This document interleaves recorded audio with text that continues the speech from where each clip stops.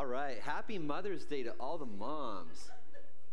Wow, what a treat to have blue skies and sunshine and heat on Mother's Day. What a blessing. That doesn't happen a whole lot in the P&W, but what a blessing this year to have that on Mother's Day. So get outside this afternoon, have some fun in the sun. Okay, a couple things to let you know about. We have on the back wall there, if you haven't checked it out already, we're sending a team to Mexico this summer on a missions trip. And wasn't that awesome? Was it last week we had the fundraiser? Yes, last week. $4,800 you helped raise for the team. So just want to say a big, massive thank you to everybody for supporting the team and just being a part of that and helping them go on this trip. And so awesome. Thank you so much.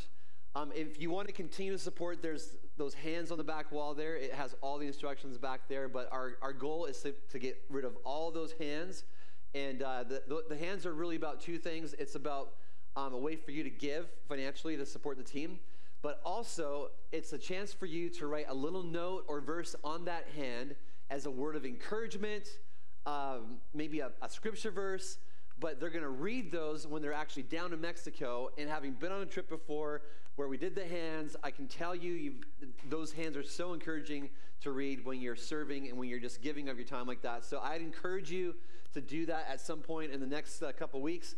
Grab a hand, write a note on it, and there are plenty of people here, so we should be able to get all those hands taken down. Am I right? Am I right?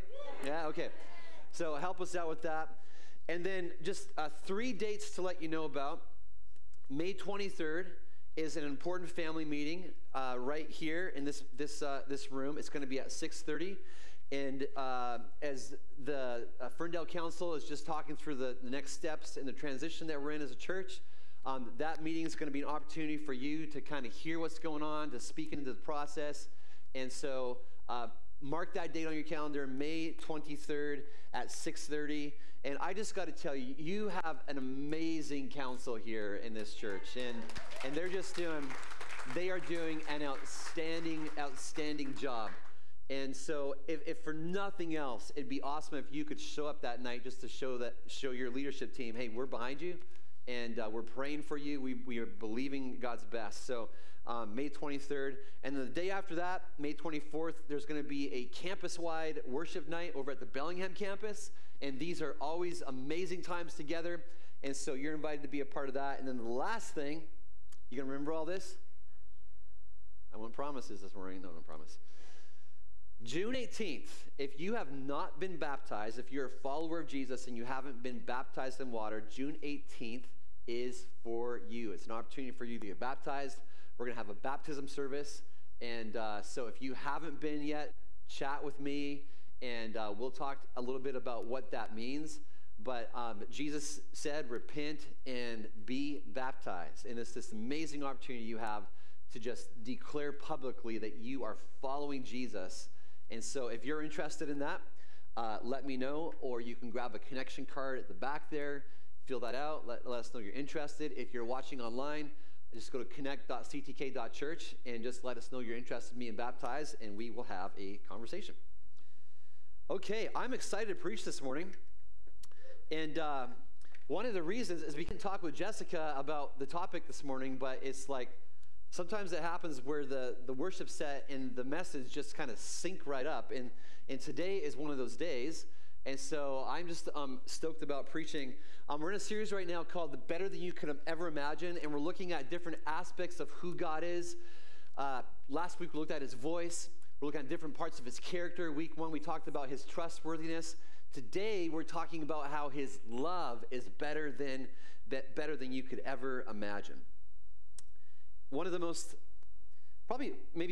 influential Bible scholars of the 20th century was a guy named Karl Barth. And he was kind of on a different level when it came to understanding Scripture and digging into what the Bible was all about. And towards the end of his life, he was actually doing this lecture at the chapel at the University of Chicago.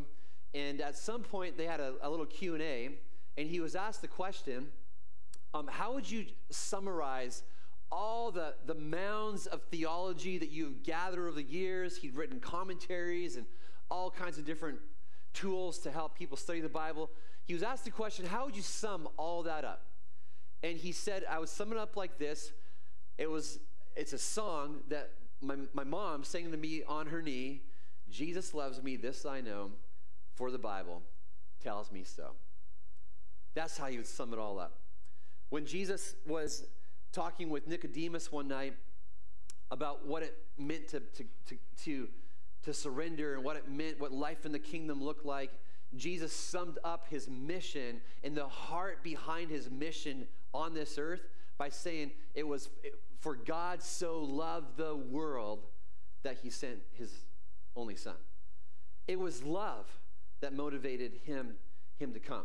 It was because of love that he died on the cross. The Apostle Paul said that God demonstrates his love for us, and that while we were still sinners, Christ died for us. He loves us, and then he demonstrates his love for us. And my question for us today that we're going to kind of unpack is, do you know the love of God? Do you know the love of God? And even more, have you encountered this love? Is his love something that you just strictly know about on an intellectual level? You've read it somewhere, or is it something that you know, that you've experienced? And there's a difference between the two. With it being Mother's Day today, I'm reminded of just the way that I was blessed with a mom that just loved me, nurtured me, and I know that she loves me because I've encountered her love and I've seen her love. She's given hours of her life away to teaching and to correcting and to training and to all those things that moms do. She just has sacrificed so much for me, and she doesn't do it because she's having somebody twist her arm. She doesn't do it because there's some kind of cultural pressure on her to have kids and raise them a certain way. No, she's sacrificed so extensively over the years because she loves me. And I know this love because I've experienced this love. And when it comes to Jesus' love for us, we know about it because the Bible tells us about it. It tells us about how he demonstrated his love for us. It tells us about all the ways that he fights for us because of his love. But you can also experience his love, and when you do, it changes you. It changes you. And many of you in this room today would say, yes, I know, Rich, because I have encountered Jesus' love. I've surrendered to him. I believe what Scripture has to say about him, and I know because his love has changed me. He's set me free. I'm no longer a slave to sin. I'm no longer bound up by my old way of living. I have been set free because of the love that he's had and has demonstrated for me. And when you discover his love, you discover that there is nothing. It's better than you could ever imagine. King David, he was another guy in the Bible who knew the love of God. And he put it like this. He said, because your love is better than life, my lips will glorify you. It's better than life. Like everything that you can think of in life that is good, that's awesome, that makes life amazing, David says the love of Jesus is better than life itself. Another place, in the New Testament, James writes this. He says the proverb has it that he's a fiercely jealous lover. And what he gives in love is far better than anything else you'll find. Think about that for a second. What God gives in love to you and me is far better than anything else that you can ever find. You might think that having that dream career one day, you might think that having that dream house, that dream car, that dream boat, that dream whatever is that fill in the blank for you, you might think that that is the most amazing thing that you could ever have in life, that maybe it's a relationship. God says in his word that what he gives in love is far better than anything else that you'll find. And would you be able to say that this is your reality today? Where you go, yeah, I've experienced the love of God. I know the love of God, and it is far better than anything else that I could find in life. Have you discovered that? And what I want to do today is we're going to dive into God's word this morning, and we're going to look at God's love, but where I really want to spend a lot of our time this morning is what do you do when you've encountered God's love, but you've wandered away from that love. Because I think for a lot of us in the room today, we would probably be able to say that at one time we knew God's love, at one time we were tight like this, but what happens through life is you can find yourself going from a place of being close and tight and just kind of wandering away from that love that you once had. And instead of loving him back in the way that he loves you, that love can go cold. And this morning we're going to actually read about a group of people who at one time they knew the depths of God's love. They knew that his love was better than life. They knew all this, but then life came along and it caused them to forget the extent of God's love. Their love for him had grown cold. Yes, they were still practicing, doing all their religious things, their religious ways. They were still called the people of God, still busy with religious activities, but it had all become just that, religious activity. And what does God do? He does what he always does when we wander away and we forget just how great his love is for us. He sends somebody, or it could be a person, it could be a preacher, it could be just his Holy Spirit showing up in your life in unexpected ways, but he reminds us of his love for us, and he pulls us, draws us back in. And so we're going to read a section of scripture here where it's God's people, the Israelites, who have drifted away from God's love, and God sends a man named Jeremiah to remind them and to show them just how far that they've wandered. And so Jeremiah begins to speak, and he's saying this. He says, "This is what the Lord says. I remember the devotion of your youth, how as a bride you loved me. You followed me through the wilderness, through a land not sown." You know, the tendency of, so I've been married, this year is year number 25 for Becky and I, as I've shared a couple times. 25th year, and thank you. But one of the things that I've noticed in my own marriage, and I've seen in other marriages, is that married couples have a tendency to forget what they had in their youth. Relationships can start off red hot. They can start off just like this raging, burning inferno of love and romance and all this stuff. But then over time, what happens? You become familiar, life happens, and it can kind of grow cold. And that's what happens here with Israel. Israel has forgotten how things used to be between them and God, but God comes along with the memory very fresh in his mind, and he comes along and says, "Hey, I remember what it used to be like. I remember the devotion of your youth. I remember it like it was yesterday." It's like God comes along and says, "I'm here to remind you what that was like." And do any of you couples in the room, you don't have to raise a hand here, but do you remember what young love was like? I mean, just go back to those days. For us, it was back in the mid-90s. What was that young love like? Do you remember what it was like for you and your lover? Let me just remind you a few things of what youthful love and devotion looks like. Young love is exclusive. Remember, I mean, you probably see this sometimes. You go to a restaurant, maybe you go to I'm trying to think, Chihuahuas or something, or maybe you're sitting at Dairy Queen, and there always seems to be that young couple that's just off in the corner, and they're just looking at each other. They're just completely lost in each other's eyes, and there's just nobody else in the world. They're just, googly-eyed at each other, whatever you call it. They're just locked right in. That's like this, it's just them on the planet, almost to a fault, right? Where it's just they block out everybody else. But their hearts are entirely devoted to one another. They only want to be with each other. It's this exclusivity. Something else that I've noticed about young love is that it's kind of reckless. It's like it doesn't really weigh the risks involved with fully giving your heart to another. You're not really thinking about where this could one day lead. All you care about is the other person gets your heart pounding. You're crazy about them. There's this country music song. I think it's written by Jake Owens, and it's the line of the songs is, "I'll go anywhere with you. Pick a spot on the map. I don't care if it's way off in Timbuktu. As long as I'm with you, I'll go anywhere with you." And it's just, that's young love. It's reckless. You're like, let's elope, let's go all in, let's buy a cheap VW van, we're just gonna road trip it. Who cares about retirement? Who cares about all that stuff, homes, houses, career? It'll come if it does. If it doesn't, as long as we have each other, that's all that matters, right? But it's kind of reckless.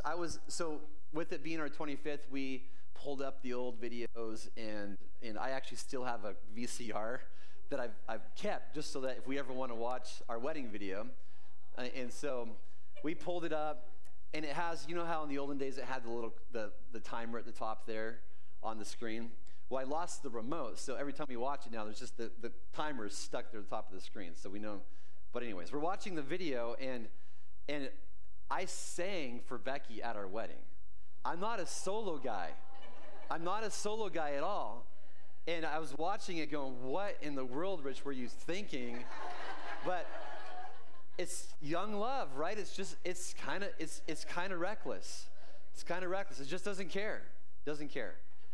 And God comes along to the people of Israel, and what does he say? He says, hey, remember back in the day where you were so in love with me that you'd followed me even to the wilderness when I led you out of Egypt, and you're like, we're going to go to the wilderness. We don't know what's out there in the wilderness. There's probably bad guys and mountain lions. Who knows what's out there? But God, if that's where you're leading us, we're going to go. God's saying, remember back in those days, you even followed me to the wilderness.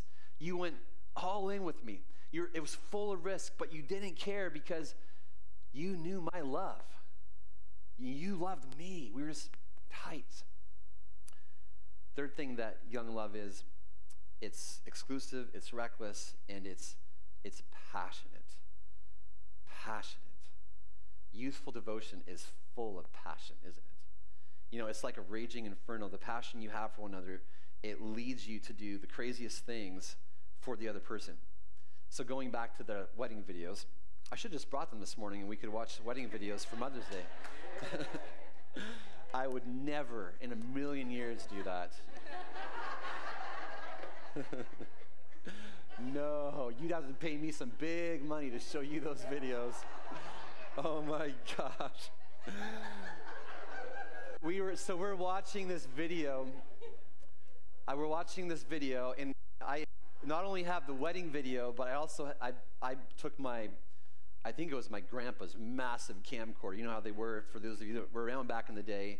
It wasn't like your little tiny phone, you whip it up. No, it's like this camcorder, you know. Not quite that big, but so I brought this camcorder on our honeymoon. So I've got some video of just some stuff on our honeymoon.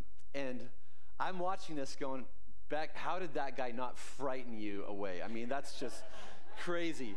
But I made this little like, I don't know what I was thinking, but I made this little video that was like, I pretended like I was some like Prince Charming or something, and somehow I convinced Becky to be the girl that I was rescuing, and I made this little fictional video, and I just am watching it going, oh, this is so embarrassing watching this thing right now.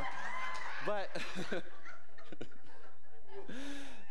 it was like straight out of Napoleon Dynamite. I mean, it was some crazy stuff. But you're just passionate, right? You just don't care. You don't care. I just wanted her to know, like, I'm crazy about her. And God's kind of like this. He remembers their fiery relationship. And you can almost, you know, as God comes to the people of Israel and just reminds them, hey, remember back in the day, your devotion, your youthful devotion, and you can almost like imagine him just like gazing off in the distance, remembering what it was like. Do you remember what it was like when you first met Jesus? You remember what that was like when you first surrendered your heart to him? I bet there was desire. I bet there was passion. I bet there was even like maybe a little bit of recklessness, like, God, you're so amazing. I'll do whatever it is that you ask me to do. I'll go wherever it is that you ask me to go. He was all you needed. You were seeking him. You were listening to him. You're like, I got to dive into my Bible. I just want to know everything there is to know about him. I got to get around people that are pursuing him so that we can do this thing together. What was it like when you first surrendered your heart to Jesus? God speaks to the nation of Israel through Jeremiah, remembering their youthful devotion, the risky faith they had, their passion, but tragically, now it's all gone. And so God actually, in this text here, he shifts his attention from where things were to where things are. He shifts his attention from where things were. Hey, remember what it was like back then, and remember your first love that you had, and how awesome that was. To okay, here's where things are. And he says this. He says, "What fault did your ancestors find in me, that they strayed so far from me? They followed worthless idols." And now all of a sudden, his tone kind of shifts a little bit, and he's like this wounded lover who's done nothing deserving of the treatment that he's receiving. And he says, they did not ask, where is the Lord who brought us up out of Egypt and led us through the barren wilderness? They've just forgotten about him. No one's seeking him. No one desires him. No one's hearts are being stirred by him. No one really misses him. And this is a shocking side of aspect of God that you see when you read through. There's a section of the Bible called the major prophets, books like Isaiah and Jeremiah, and then there's the minor prophets, books like Habakkuk and Hosea. But these books of the Bible, major prophets and minor prophets, are basically God sending people to the Israelites when they would drift away from God, and he sends these people to bring them back. And these prophets are people that God speaks through. And it's interesting to see this side of God, because God is God Almighty. I mean, he rules and he reigns over all. He is the just judge. But you see a different side of him in these prophetic books, where it's almost like he's this lover, this wounded lover, whose love has just wandered away, and you can just kind of get the sense of God's heart that is for what is lost. And he says here, they did not ask, where is the Lord who brought us up out of Egypt? They just have forgotten about it. And I find it incredibly sobering that they'd forgotten about him, even though they were still doing all the religious activity. They were still doing all the sacrifices they would do back in the day. They were still showing up at the temple. They were still, offering their prayers in the morning and the evening, all that stuff. They did all that. They're still giving. They're still quoting scripture, doing all that stuff on the outside, yet on the inside, which at the end of the day, by the way, is the place that God cares about the most. On the inside, they were just far from God. They'd forgotten about him. And you might ask, well, how is this possible? How is it possible to be doing all the religious activity and yet forget about God? Well, here's how it happens. It actually happens the same way that youthful devotion and youthful love kind of goes from raging hot to cold. A man and woman start off with a youthful devotion, reckless, passionate, but then what happens? Life comes along. Babies come along. Bills come along. Mortgages come along. Late hours at work, just busting your butt, comes along. Just worries and the stress of life, and you say something that's misunderstood, and all the stuff of life comes along, and what starts to happen with that couple is they go from being like this to, if they're not careful, they just get further and further and further and further apart. And in Becky and I's marriage, we've had moments throughout the years, as I've shared here before, where we all of a sudden wake up one day, and by the grace of God, we notice, wow, we are like miles apart, even though we're sleeping in the same bed. It's crazy how it happens. And if you think that can happen in a relationship with God, let me just tell you, it does happen. I'm a pastor.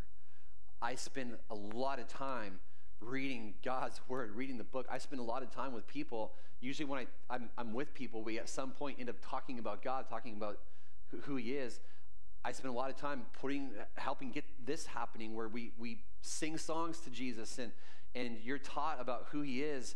And you want to know what's scary is that even in the middle of all this religious activity, over the years, I've had moments where God has come along and said, hey, Rich, remember what you have then? Remember what we used to have when you weren't just doing all the stuff, doing, but you just actually enjoyed being with me? Rich, when was the last time that we just hung out together, simply because you love me and you want to be with me, and not because you want to get something from me, not because you want to have me help you in a certain way, although God loves to do that. But when was the last time you just showed up to hang out with me? It's amazing how it can happen. And it can happen for any of us. One day we're tight with God, devoted to God, but then time passes, and before you know it, a distance can form. And we become more like roommates than lovers. Religious, but not reckless and passionate. And in essence, what we've done is we've either intentionally or unintentionally traded God in his love, making him number one in our lives. We traded God in for something else. And we become devoted to something or someone else. And make no mistake about it, when you drift away from God, when you become more devoted to something else, and something else has more of your heart than God, you've traded him in for something else. And here's the thing, you cannot enjoy the fullness of God's love. You cannot enjoy the fullness of the life that you're meant to live until you realize that you've made this trade, and then you fix it. And so God comes along to this people through Jeremiah. He starts reminding them of what the love they once shared, and then he tells them about how they've wandered from him. And next he explains to them how this wandering isn't something to be taken lightly. He actually wants them to know it's something to be taken very seriously.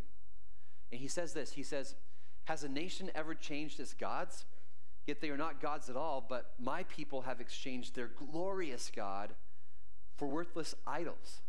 Be appalled at this, you heavens, and shudder with great horror, declares the Lord. My people have committed two sins. They have forsaken me, the spring of living water, number one. And number two, they've dug their own cisterns, broken cisterns, that cannot hold water. So it's like they've taken this clear, crystal, living water that is God and traded that for something else. And do you see what God is getting at here? He wants us to know that anytime we make something else more important than him in our lives, it's not just a misprioritization. It's not just a, oops, life just got busy and stuff just got coming my way. I made a mistake. I just need to try harder. No, God says it's actually called sin. God says it's called sin, which means this: when I make my schedule more important than God, that's sin. When I make my time that I spend with my kids more important than God, it's sin. When I make my addiction, my love for football, my love for my wife or my husband or my church or my paycheck or my truck, all these things, when I make them more important than God, God says that's called sin. And the reason that God wants us to stay away from sin, you got to catch this. The reason he wants us to stay away from sin is because he knows that what it will inevitably do is create distance. It will create distance between us and God. It will rob us of being able to daily live and abide in his presence, abide in his love. It will steal closeness. Sin will steal intimacy. In the end, it even destroys the life that Jesus came to bring. That's why it's such a big deal. If you think that sin is God's way of robbing you of life, then you have believed the lie of the enemy. Sin is not, God doesn't say you can't do that stuff because he wants to take away your joy, and he wants to take your life, and he wants to take away all your fun. And no, God doesn't say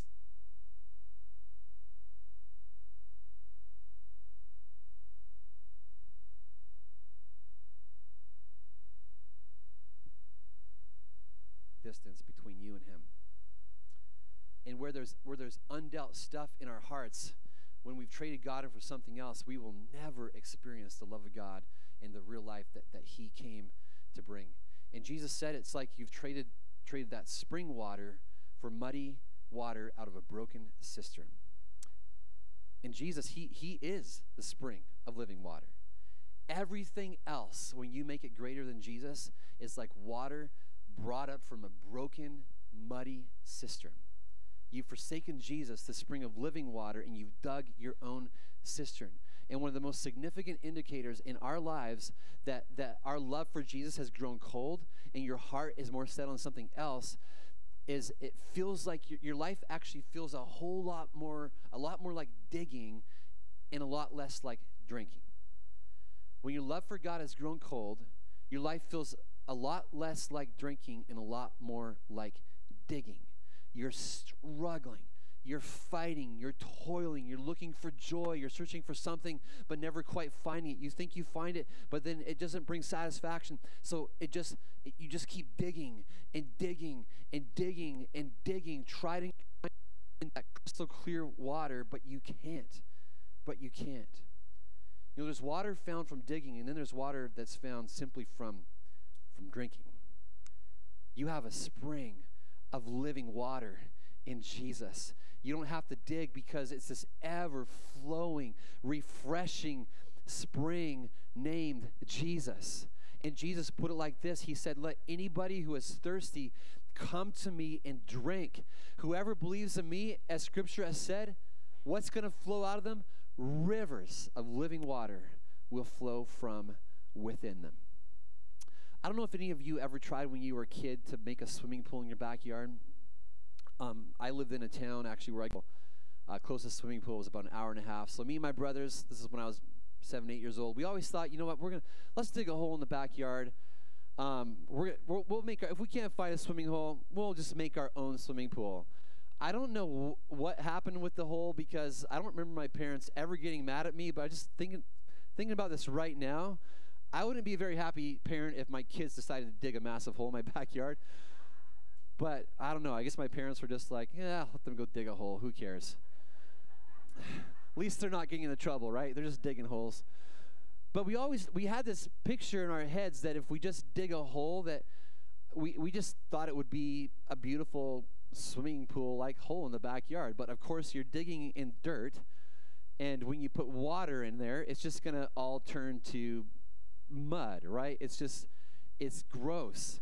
And so we would try, though, we would keep digging it, and we'd even think that maybe it'll just settle and we'll have a clear pool. But no, the more digging we did, the muddier it got. Where's your heart at today? Are you digging in life, trying to find love, trying to find goodness, trying to find satisfaction in something other than Jesus, and you know it, it's just digging. And you keep thinking that if I just dig long enough, maybe the water's going to become satisfying. Maybe it's going to become clear. Are you digging, or are you satisfied in the love of Jesus? I just love that song that Jessica and the team led us in this morning. I'm just going to lean back in the loving arms of a beautiful Father. Have you experienced His love? Do you know His love like that today? His love truly is better than life. It's better than life. And if you're in a place in life where you're just digging for water, you're just hoping if you just keep digging that at some point you're going to strike some kind of magical crystal clear water down there somewhere, you know, there's good news for you today. You don't have to live your life that way. Jesus came to set you free from digging. He came to set you free from trying to find the love and the goodness and the salvation that only He can bring. And the good news for us is that He came and He made a way on the cross so that we didn't have to dig. He made a way so that we could be set free from our sin and have Him lavish His love on us. And His love is good. It is so good. He died on a cross, making a way for us to know Him. He did this because He loves us so much. He did this because His love for us is so, so, so great. And as we wrap up today, I'm actually going to ask if maybe we could just all bow our heads and close our eyes. I want to give you a moment this morning just to kind of do some business with the Holy Spirit. I'm going to invite our worship team to come as we have this moment. And I want you this morning just to allow, you know, we believe that God is alive. We believe that He's here. He's in this room. And just like He did back with Jeremiah, where He spoke through Jeremiah to woo His people back to Himself, the Holy Spirit is here today doing that right now in this moment. It doesn't matter if you're in this room or if you're watching online. You might be watching this online sometime later on in the week. None of that matters. God is here. He's speaking to you. And here's the prayer that I want us to just silently pray in your heart. No, you don't have to pray out loud. But pray this prayer: Lord, where have I traded in living water? Where have I traded in living water for muddy water? Lord, where have I traded in your love, just being satisfied in your love, for something else? Where have I been convinced that if I give my heart fully to something else, if I devote my heart to something else, where have I been convinced that will be better than you? And Lord, we're just going to let you speak. Would you come and speak? Would you speak? God, what are those things that have been grabbing a hold of our hearts? What are those things? What are those things? What are those things? For someone in the room, it's a paycheck. It's become all about the paycheck. It's become all about the money.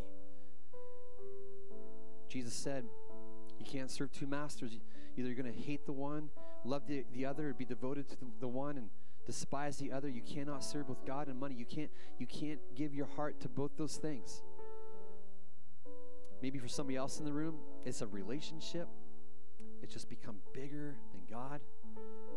God, what are those things, God, that we have gone to that compared to you they're just muddy water? What are those things? What are those things? And then, just while we're in this moment, if God is bringing some things to your heart, it's not just recognizing that we've traded in that crystal clear water for muddy water, but it's doing something to fix it. And God's word tells us what that fix is. What we do when we've traded in something, traded God in for something else, is it's not complicated. We confess it. We confess our sin before God, and we say, God, I've done this.